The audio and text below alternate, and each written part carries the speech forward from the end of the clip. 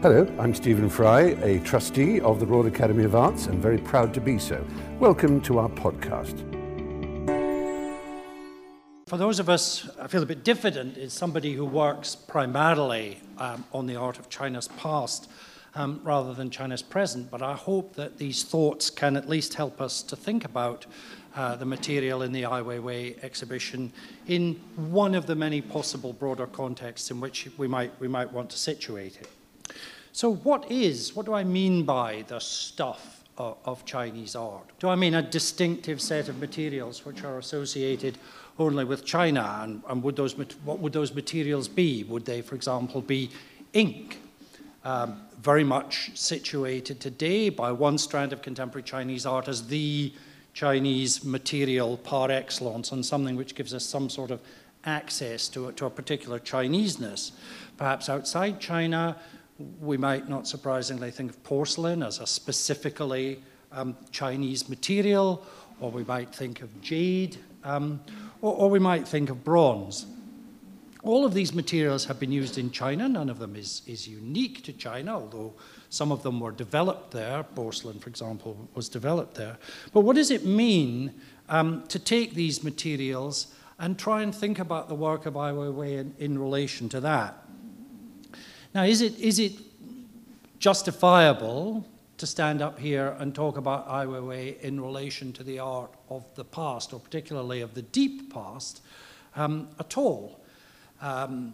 He himself has said, and I'm quoting, "I'm contemporary by definition, but I definitely speak art historical languages too." So there's a certain amount of justification coming from the artist himself for what I'm doing today, but as we'll see, what the artist says about himself is maybe not the be-all and end-all. There's a slightly more kind of problematic way of looking at this, in that I think that Chinese art has often been talked about, particularly outside China, as somehow an historical art, an art that is particularly invested in, obsessed with reworking its own past. So if we look at a jade and a porcelain object, which are separated by thousands of years, but which are clearly the same shape, and clearly the people in 1000 AD who made this porcelain object were very deliberately reworking this Neolithic jade object in a different material.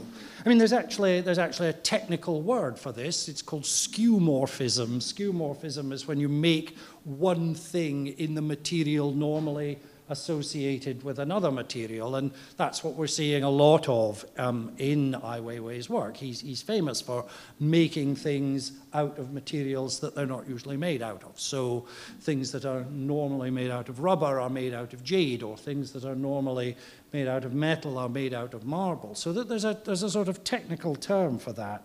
And making things out of other things is very much sort of in the catalogue. It's something that Ai Weiwei himself talks about. So this would be a classic example of skeuomorphism, the making of a baby's pushchair out of marble, obviously, in doing so, completely removing any kind of functionality that the thing might originally had. And we might note in passing that Ai Weiwei owns a chunk of a marble quarry, but then so did Michelangelo. So are we, is this relationship to the art of the past a realistic thing to do? If we want to, and people like me are paid to come up with ingenious connections between things. If we wanted to, we could say, well, Ai Weiwei is an artist whose artwork, often one artwork is made up of lots of little things. So the sunflower seeds that we saw at the Tate a couple of years ago, enormous quantities of single objects, but it's one artwork. And there are a large number of his works that partake of what you might call this art of assemblage. So this 2013 work called Baby Formula, or the map of China, which we see in his work again and again, is made out of tins of baby milk, precisely at the moment that there was a big scandal in China about the safety of baby formula. And a work like Bang from 2013 Again, this is something that is made up of, we would recognize that there are lots of units, that there are many, many stools here, but it's the sheer quantity of them that make it something, that make the work of art. Now, this is something that we might see in the work of other contemporary Chinese artists, if we wanted to make that connection. And I'm showing you here a work called Chinese Bible, by this is an installation in Australia, a work by an artist called Yang Zhichao, who's of a slightly younger generation, 6 years younger than Ai Weiwei, but they've been friends and known one another for a long time. And what Yang Zhichao did here is assemble 3,000 notebooks and diaries, which he bought from flea markets and antique stalls and so on. These particular little red notebooks that were used in the Cultural Revolution period as diaries. And the contents are very various. Some of them are kind of people's political study, but they also include shopping lists and very sort of everyday, quotidian, personal things like that. So here's another work of art which is made up of lots of little things. And if we wanted to come back to this, I could stand here and say, well, one of the things about traditional Chinese art, and I'm kind of deliberately doing the scare quotes there, is that you have the kind of basic unit is the brushstroke. There's a Chinese technical term for this, which goes back a very long way. Cun. A cun is an individual kind of brushstroke, and there are many different kinds of cun, and there's a highly developed technical vocabulary for talking about them.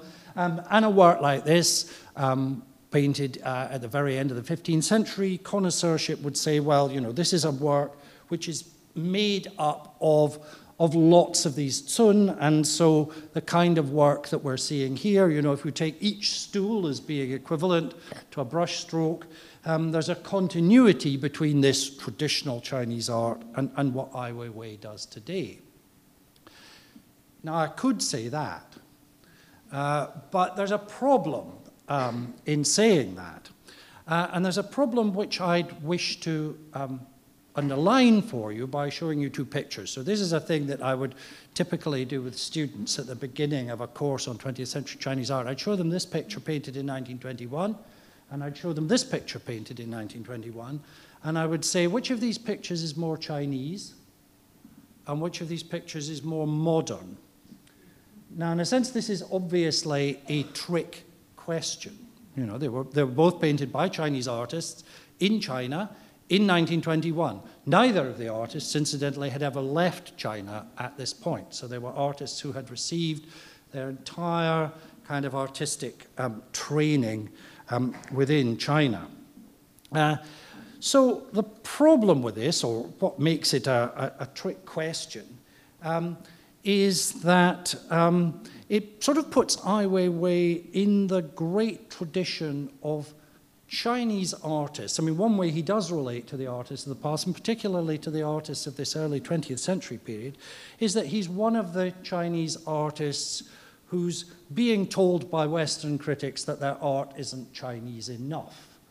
A review of the exhibition, or rather it was a preview of the exhibition, which appeared in the British press, said, well, Ai Weiwei is the perfect artist for kind of lazy Western curators, and the reason that he's popular is entirely because his work is plugged into a tradition descending back to Duchamp in the early 20th century, a tradition that's familiar, and because he's familiar, he's therefore popular. There's a piece of history there, because of these two pictures painted in the same year of 1921, what kind of reception did they get at the time? Or really, what kind of reception have they had since then in terms of our understanding of what we might want to call modern Chinese art? The problem with this picture is that it looks pretty Chinese, but it gets defined as not modern. I mean, despite the artist who painted this, a man called Chen Hengke, was very kind of au courant with global contemporary art trends, and he writes this passage in which he says, well, once upon a time, and we might look at what's on the walls here, Once upon a time, European painting was about capturing what things looked like. But now, he's writing in the early 1920s, that's not what Europeans do. Look at Cubism, look at Futurism. You know, that's what they're doing now. Art is about expressing what the artist really feels. And we've been doing that for thousands of years. So this is modern Chinese art, but he can't make that stick. That has not stuck over the centuries, over the decades. Well, it's a century now, but over the decades since this. So this gets called, and this would have probably shocked the man who painted it, this gets called traditional Chinese art. The problem with this is entirely opposite. It looks modern in terms of 1921, but it doesn't look Chinese, and it gets categorized as derivative. It's all very well, but it's just a bit like Matisse. It's a pale imitation of Matisse in the way that some critics have said, well, Ai Weiwei is a pale imitation of Duchamp. So this can be modern, and after all, you know, in 1921, this is much more modern than the art which was approved by this institution, the Royal Academy, in 1921, which was very much digging its heels in against anything that smacked of post-impressionism.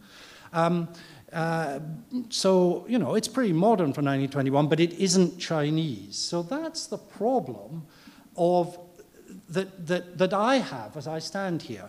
If I tell a story about Ai Weiwei's connections with brushstroke technologies of the Ming period, I'm making him very Chinese, but I'm subverting his claims to be contemporary.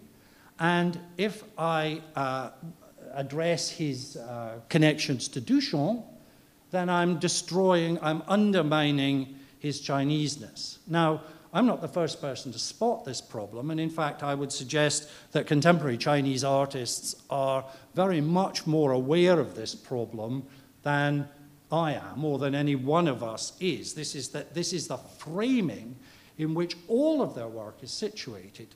It has particular inflections in particular cases, so it works out one way in the case of Ai Weiwei, but it's essentially the problem that all contemporary Chinese artists face. So if we look at this, work, the art book, which is in the exhibition. Now, of course, you know, one of the sort of piquant things about it is that in the English edition published by Phaidon, Ai Weiwei appears, you know, it appears here immediately before Albers, but in the Chinese edition, which Phaidon must have licensed, and frankly, shame on them, the Ai Weiwei gets left out, and Agostino di Duccio becomes the artist who comes immediately before Albers. But I think there's a more profound point. For me, there's a more profound point here than simply something about, you know, political censorship or leaving. It's like, how, if there's the art book, one book of kind of Chinese art, how is China to be fitted into this? Because although this book contains contemporary Chinese art, it doesn't contain the art of the past. It doesn't contain Shenzhou or Wen Zhengming or Shi Tao or Dong Qichang or any of the other kind of major canonical names that I could reel off purely to everybody's mystification of what would be the point. You know, so the question of kind of, are we dealing with one art? This is not a comfortable or an easy question, and I don't think there's an answer to it. But he is in that great tradition, therefore, which goes back to the early 20th century, of Chinese artists who have been told by Western critics that their art isn't Chinese enough. There's another way, I suppose, in which we might want to, again, you know, here's another tale that I could spin if I wanted to, about, you know, politics and Chinese art. I mean, it's often thought that, you know, Chinese painting of the pre-modern period has no relationship to politics, that it's associated with kind of sensibilities and things, but actually there's a considerable history of early 15th century artists getting into trouble for painting figures in red robes when that kind of person wasn't supposed to have a red robe. And certainly in the 20th century, here's a work from the middle of the 20th century called Images of Today by Ding Cong, and it includes, If you can see towards the kind of left-hand edge, there's a figure of an artist holding up a painting of a rather sort of mangy wolf. And he's bedizened with prizes, which he's awarded by the state, but he's blindfolded. He can't see the corruption and the chaos and the misery of wartime China. So that kind of political engagement, this is not something that no Chinese artist has ever done before. Similarly, the reworking of things. So this is what's called a New Year picture, a Nianhua, a kind of popular poster distributed at the Chinese New Year. And this is one which Ai Weiwei himself distributed on the internet. And a couple of years back, I'm afraid I can't remember which one. Obviously, we've got kind of the self-portrait in the form of gods, but we've also got the kind of imagery of sort of personal and private imagery. So we've got the crabs that we see in the exhibition, the Hexie, the river crabs that are a pun on this word harmony, which is the state's big, highest virtue. And we've got down in the bottom left-hand corner, you can see the alpaca, the grass mud horse, which sounds like a very, very rude Chinese word indeed. Now these posters. So here's one from the early 20th century. This is what these kind of posters looked like for centuries. But long before Ai Weiwei, or at least kind of in the decades before Ai Weiwei was born, the kind of taking and appropriating of this form for political aims was widespread. So what you've got here are two posters produced in the communist base area of Yan'an, showing, instead of the kind of traditional gods that are going to protect us from evil influences, the kind of communist militias and communist troops who are going to kind of preserve us from the Japanese. So this sort of reworking, this taking, appropriating, melding and reworking, which we see in Ai Weiwei's work quite clearly, is again something that we could, if we wanted to, associate with the past.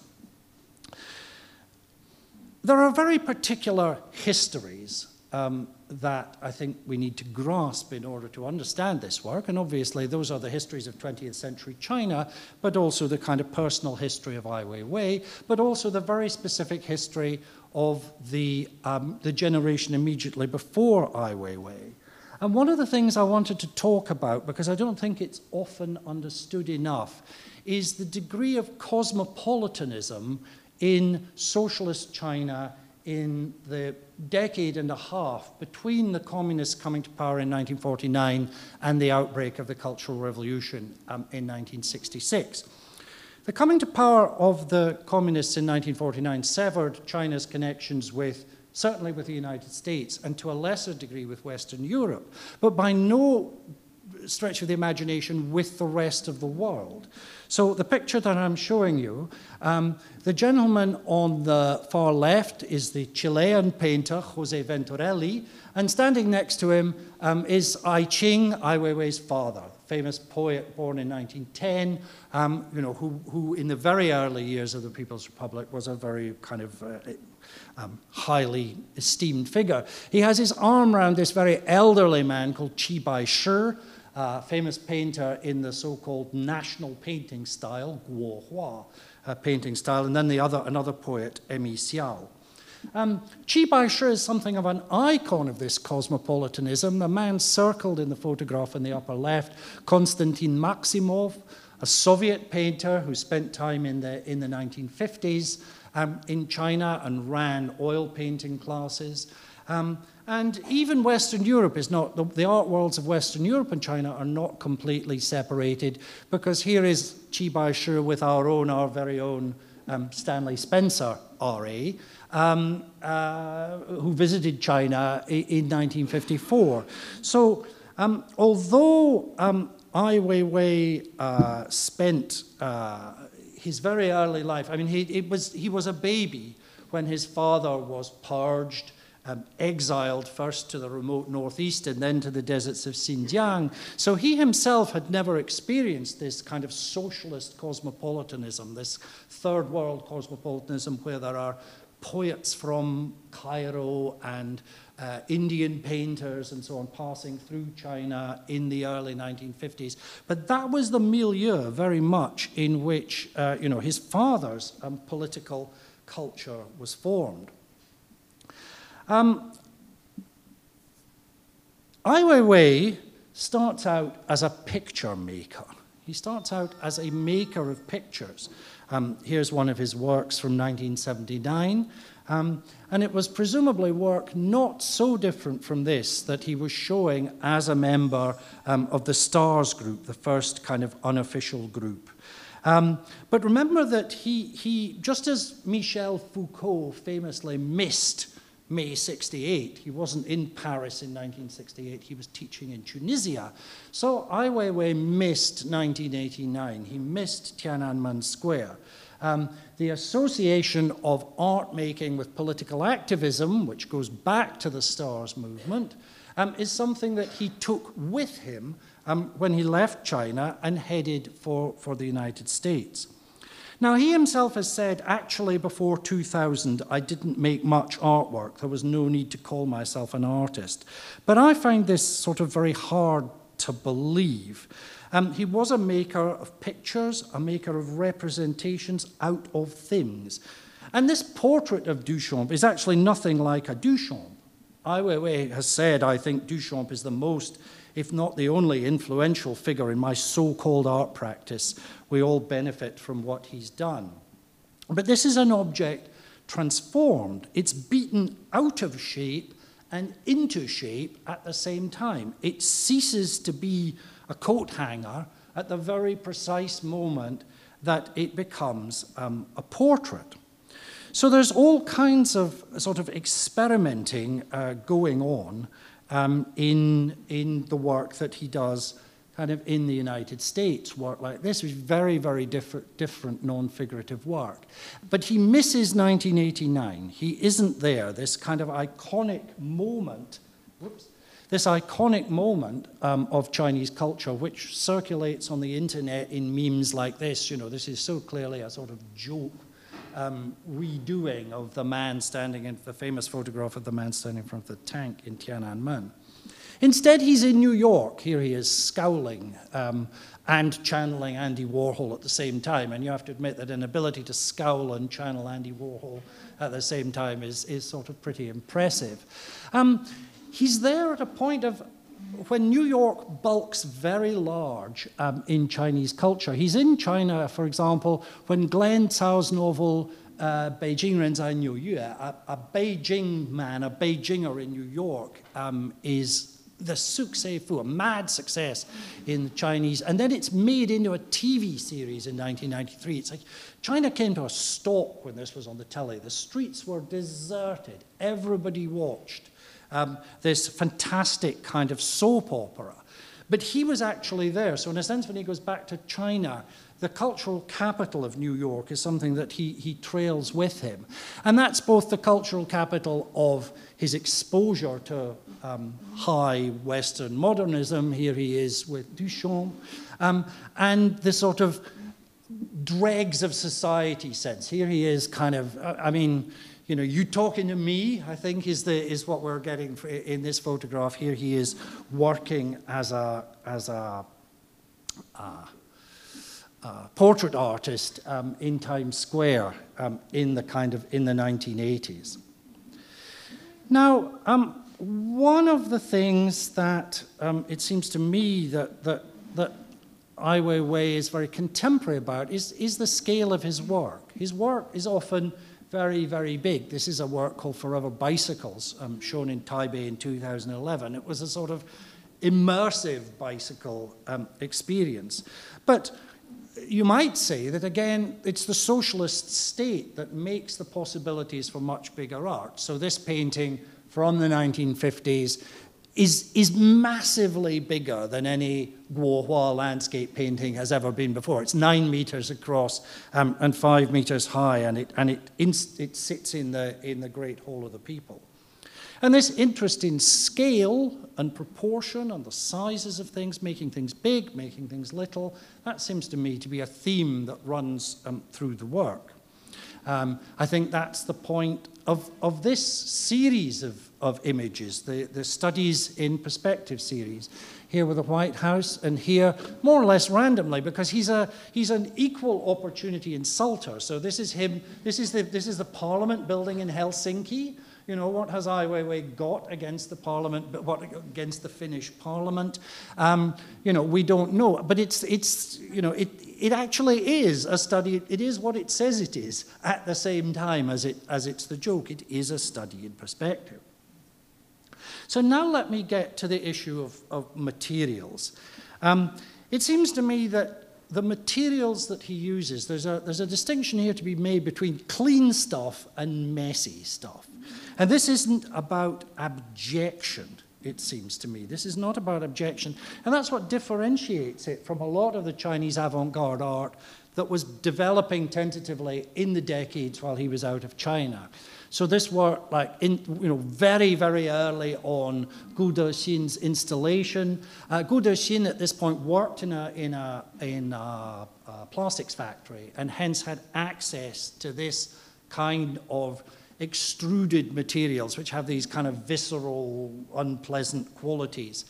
Even the painting, some of the painting of the period has this very kind of messy and abject quality.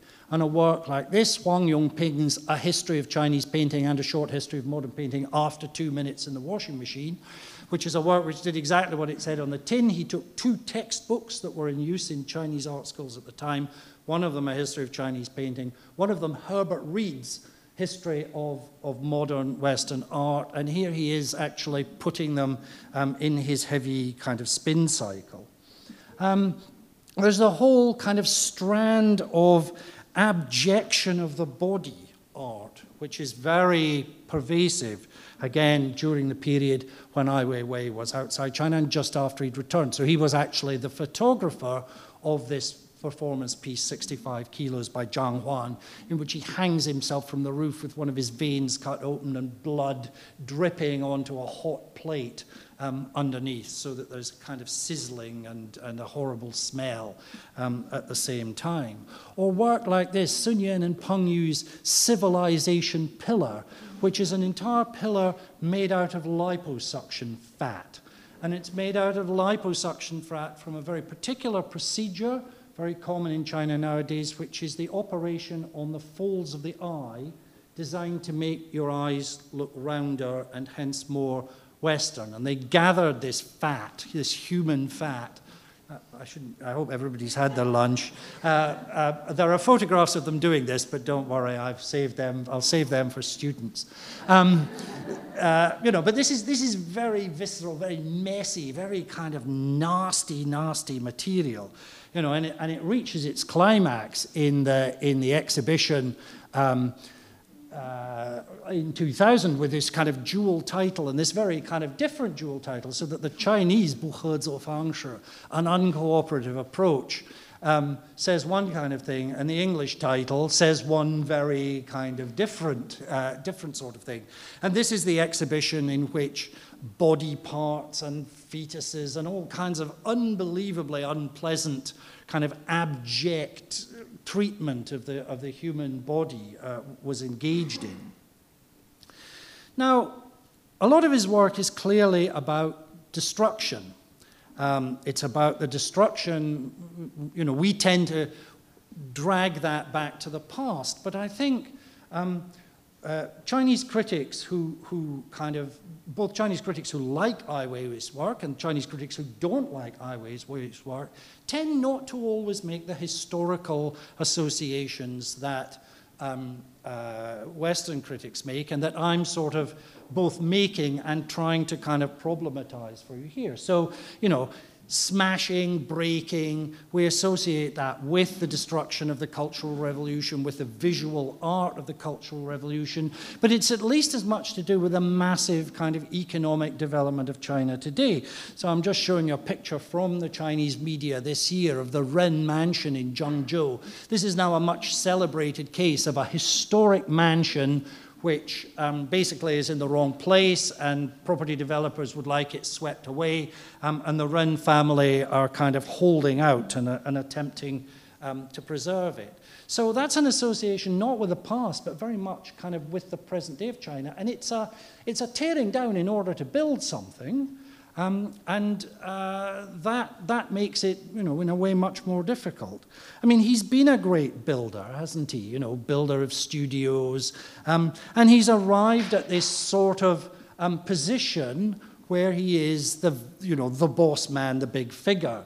In 2007, Li Jianyang, a contemporary artist, made this life-size diorama of figures, Rent Collection Courtyard, which was itself a parody of a 1999 artwork, which was itself a parody of a Cultural Revolution period artwork showing in clay figures the sort of evil landlord. So here we have Joseph Beuys and Mao gaze into the future together.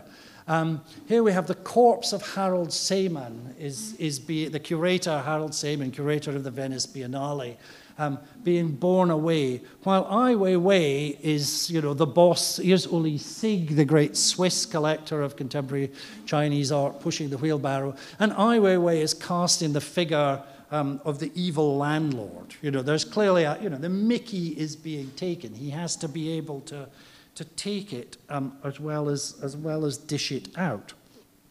But he's not an artist whose work has sold for huge prices on the international art market. I mean, these figures are a few years out of date, but these are the top-selling contemporary artists by value in the year 2011 and 2012. And you'll see several Chinese names on this list, people who've sold their work for colossal prices. But these are figures very much in the tradition of painting, rather in the tradition of the work that he's doing. So clean stuff versus kind of messy stuff. Woodworking. So let's just think about some of the things that he's used. I think there's an issue here about making and labor, and in particular gendered labor. So here are the male kinds of carpenters who work on woodwork, and here are the female industrial workers who at Jingdezhen created the 100 million or however many it was sunflower seeds. So there's a kind of gendered labor thing going on here that I think we need to need to remember, that we need to not forget. This interest in having, craftsmen do things for you. There's a lot of that in contemporary Chinese art. This is the 1999 version of Venice's Rent Collection Courtyard.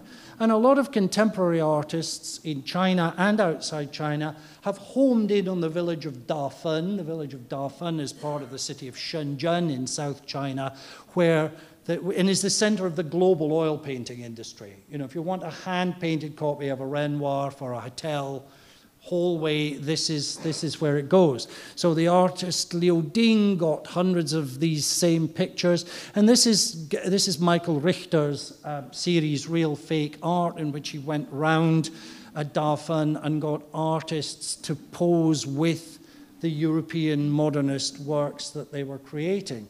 There's a further twist to this in that we've subsequently learned that the people posing with these works hadn't painted them, most of them at all. And in fact, they were all painted by one guy who had then kind of put the work out to other people, but that a man called Yin Xiuzhi painted all of them himself.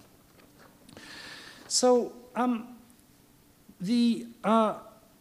coming back to the specifics of certain materials, let's just sort of think about wood for a little bit. I used to be a curator of furniture in the Victoria and Albert Museum. This kind of Chinese furniture of this kind was the sort of stuff I worked on, and indeed one of my first books was a book about Chinese furniture of this kind. And what struck me looking at them again as I walked around the exhibition just before giving this lecture was they looked to me like they'd always been like that. They didn't look to me like objects that had been manipulated. Now, of course, they have been manipulated, cut in half and readjusted and so on.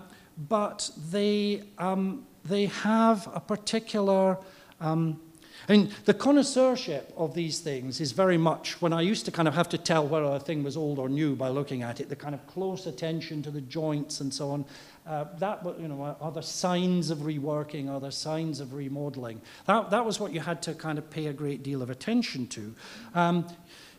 Reworking could be, used in all kinds of ways. I mean, this is a ridiculous example, a deliberately ridiculous example. But very recently in Xinjiang, the Xinjiang Uyghur Autonomous Region, a part of China where there's continuous efforts to make people feel part of the larger motherland, these are the winners of a competition to nibble a map of China out of flatbread, out of the big naan bread. That is used kind of in that part of the world. So the materials that are being kind of used here are materials that are available in very large quantities, that exist in museums. But again, I think there's a particular history here that we might be missing, which is that almost all the materials, I'm going to talk about three. I'm going to talk about wood, I'm going to talk about porcelain, and I'm going to talk about steel. I'm going to talk about ceramics and steel.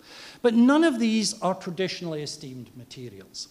There's no connoisseurship or collecting of furniture in China prior to the 20th century. Indeed, in 1956, a famous furniture historian, or the first great furniture historian, Wang Shixiang, kind of had to say, look, foreigners are buying this stuff up and taking it out of the country because there's no law against doing that, because nobody cares about it. It doesn't actually come under the protection of a national heritage laws.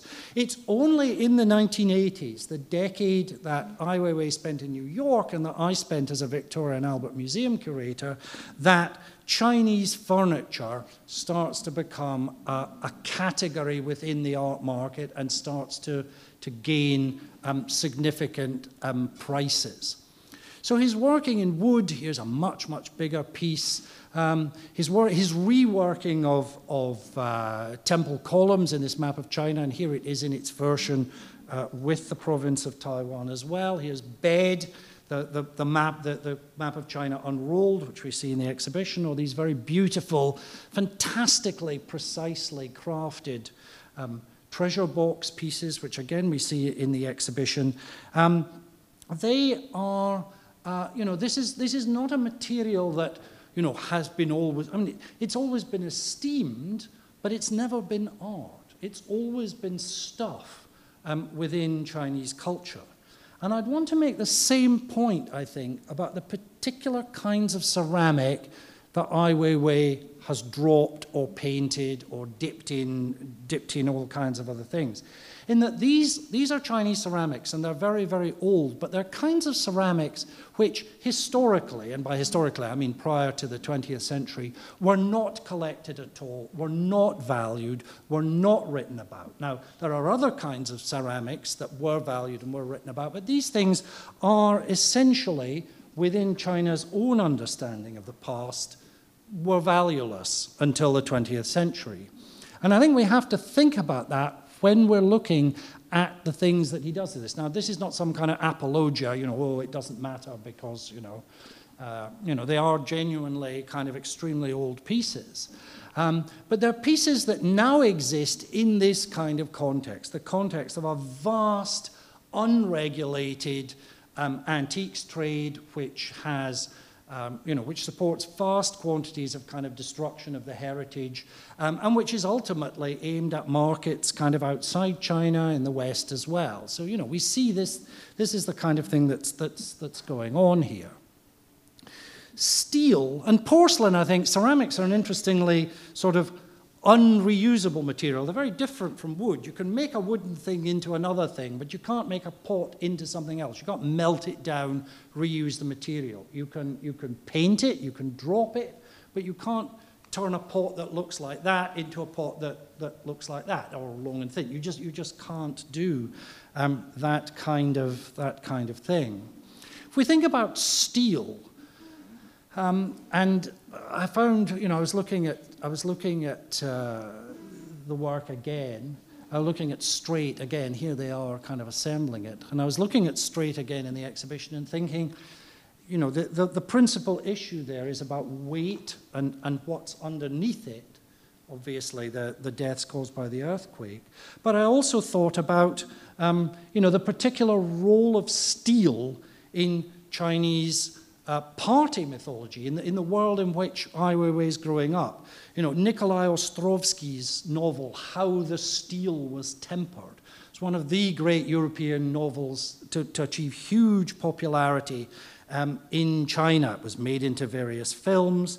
And here we have posters from the 50s. You know, steel is the kind of communist material par excellence, and associated with the notion of the Iron Man. You know, the party, you know, what the party creates is steel, and what the making of the steel creates is men of iron. This is Iron Man Wang, one of the great kind of heroes of the Cultural Revolution period. And so when we think about an issue, an image like this is a self-portrait Ai Weiwei made in 1986 in New York with this kind of, you know,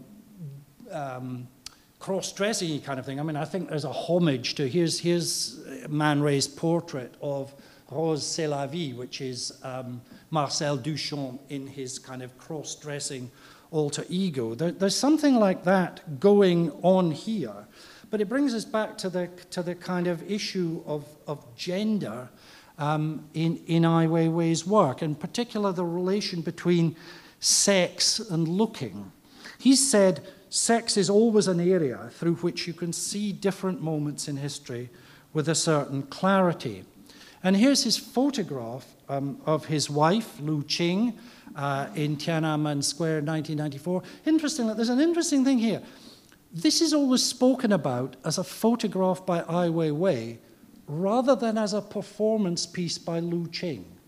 Her agency is kind of elided in that, whereas there are plenty of other performance pieces done in Tiananmen Square where it's the person performing who is the artist and the person recording it who's anonymous. So there's a real issue here about the kind of silencing of the agency of women and the voices of women in what is still a very, very macho contemporary Chinese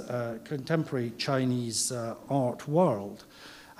So this kind of flashing, or, you know, peeping, or now you see it, now you don't aspect in Ai Weiwei is, you know, I think very important. This plays with the conventions, or it understands the conventions of the rock music video. We start in a very kind of realist mode, and at a certain point, it all goes a bit wacky. You know, how many music videos kind of do that? But I think it does something else as well.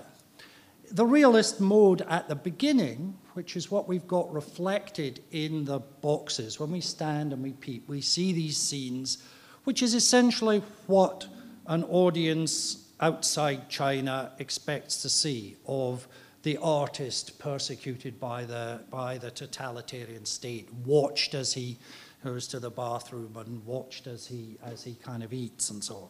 So there's this kind of realist mode aspect of it. He himself has said of that work, I reduced it to half scale to make people to feel that it's more like a play than a reality. But it seems to me that then this does something kind of quite different in this significant scene where, you know, he's shaved. We then see him kind of, as it were, at liberty as the playboy in the suit with the scantily dressed dancers, who again are a sort of cliche of the rock video. You know, the enviable lifestyle of the boss man, which is something that plenty of people kind of hold against him, that this is somebody who's kind of parlayed his position into this sort of international fame, which puts him up there with the glitterati. But why I think this video, I mean, and it's crude and noisy and it's not great music, but why I think it's actually a rather important work of art in understanding Ai Weiwei's kind of total situation, or in understanding his understanding of his total situation, is the ending where his son, shaves his beard, shaves his head, And he himself is done up in this kind of garish, over-performed kind of drag in the kind of corset and the thing.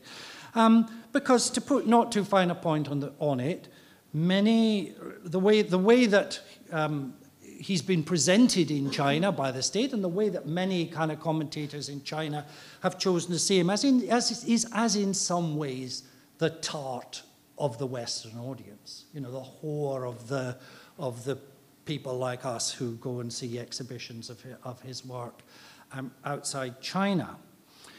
And in a way, he's telling us both that he knows that, but he's also, he blows this is YouTube, so it's a global audience, so he kind of blows us a kiss at the end to let us know that he's well aware that what we'd really like to see is purely the kind of, we like the bit at the beginning, because the bit at the beginning makes us feel good about ourselves, that we're not the horrible people who have kind of imprisoned him or are carrying out surveillance on him. But he's also very well aware that he's trapped, almost in the way that people in the early 20th century were trapped between, well, if it's modern, it can't be Chinese, and if it's Chinese, it can't be modern. He's in the situation where, he's either the victim, he's the victim of both sets of gazes. And I think that, the way he's chosen to do this for this exhibition, this again is about peeping, isn't it? We only see this if we peep, if we stand on the step, or if we lower our bodies in order to look in, and we get the kind of frisson. So that again, the action is in us. We're stooping and climbing for that scopophiliac, that sort of joy of seeing something kind of naughty and forbidden, which is associated with the peep box. And I therefore think that he's taken something like the peep box, but also in the video, he's taken something like the conventions of the music video, which he's treated like a found object, like the coat hanger, which he bent out of shape and into something else. And it seems to me that it's that ability to continue to sort of bend things out of shape, to understand the properties of those materials sufficiently to be able to bend them out of the shape that they're in into another shape that continues, for me at any rate, to make him an interesting artist, an artist worth thinking about and thinking with. And I'd like to thank you for giving me the opportunity to talk about him this afternoon. Thank you very much.